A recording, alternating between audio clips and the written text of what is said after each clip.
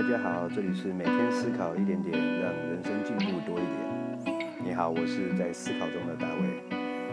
今天要说的话题是孝顺。在东方人的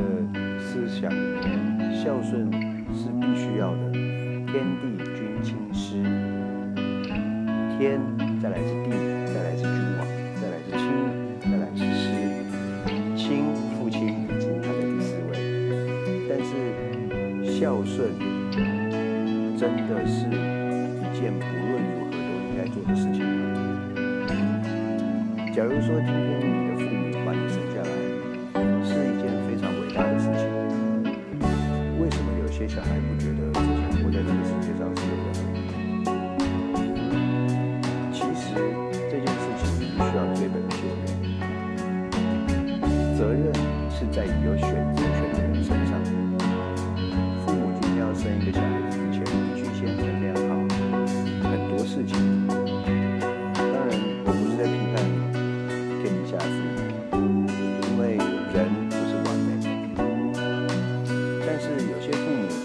真的没有那么在意小孩子，比如说父母酗酒、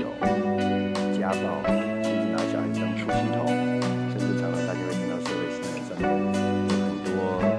爸妈吵架之后甩小孩，或者是打小孩，或者是体罚。这些小孩子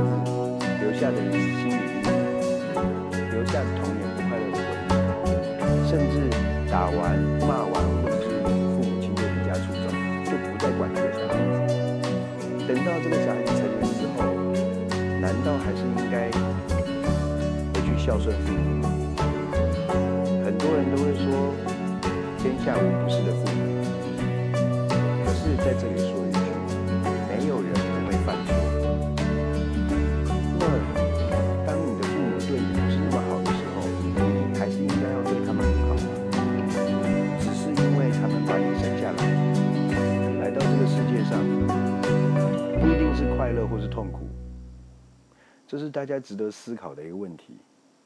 当然啦，假如你的父母是一直很支持你，让你童年也过得很快乐，让你的生活一直很丰硕，那你孝顺他，长大之后你来回馈他，这是应该的。因为对于一个人来说，有人对你好，那你应该就一样的对他好回去。有人对你坏，你可以不要记恨在心里，但是你不需要对人家好。因为当你对一个对你不好的人好的时候，那你要拿什么来对待那些对你好的人？假如你对待一个人，或是对待一群人都是一样的态度，不管人家打你、骂你、揍你，或者是人家给你吃、给你住、对你好，你都是一样的对人家好，那这样子，好人跟坏人有什么分别？有一点点离题，但是再继续回到这个，应该孝顺吗？假如说今天你的父母一直决定你的人生，一直在人生的路上给你很多挫折，动不动就打骂你，动不动把你当出气筒，那你应该思考的是，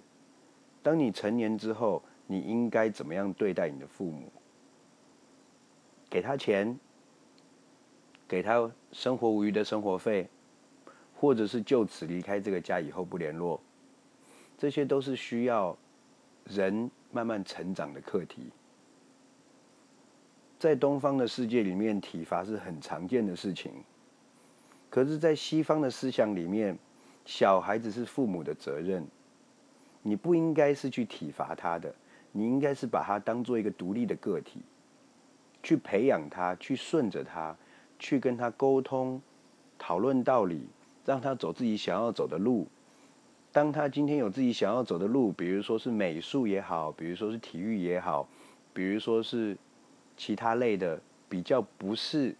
东方父母所谓的正途，比如医生也好，老师也好，或者是其他比较冷门的行业，西方的父母会去分析给小孩子听，或者是直接跟小孩子讲说没关系，那你就去选择你要的路。可是东方的父母有一些就会直接断绝他的想法，就说你一定要读书，你不读书就不能出人头地。当你自己的人生没有办法过的时候，都掌握在你父母手里的时候，那你怎么能被视为一个独立的个体呢？西方的思想是，我生下这个小孩子，我必须有责任去养他，去教育他，去教他怎么样做一个独立的人。而东方很多父母就是把小孩子视为自己的东西，你应该听我的，你不应该要这样做，不应该要那样做，你应该就是照我说的做，然后你才会成功，然后你才会人生顺畅。其实有很多父母连自己的路都走不顺了，你怎么能确保小孩子跟你走一样的路之后会顺畅呢？那当小孩子长大之后，一路听你的话过来，听着父母的话走过来，这时候父母又会要求啊，你怎么不独立啊？当他真正独立了，父母反而会觉得说，哎，你为什么又要不听话了？这个矛盾的现象在东方是非常常出现的，以至于到后面父母年老的时候，小孩子回来，所谓的孝顺，是回来看一看呢，还是回来给钱呢？还是真的回来好好的跟父母亲像朋友一样的讲话、聊聊天，一起出去玩，开心的走一走，三代同堂、四代同堂，大家可以同桌吃饭，开开心心的，没有隔阂。真正的孝顺，其实是建筑在从小孩子一开始就接触的环境跟身教。假如今天小孩子在成长的过程当中，他接受到的是和善的环境，是和平的环境，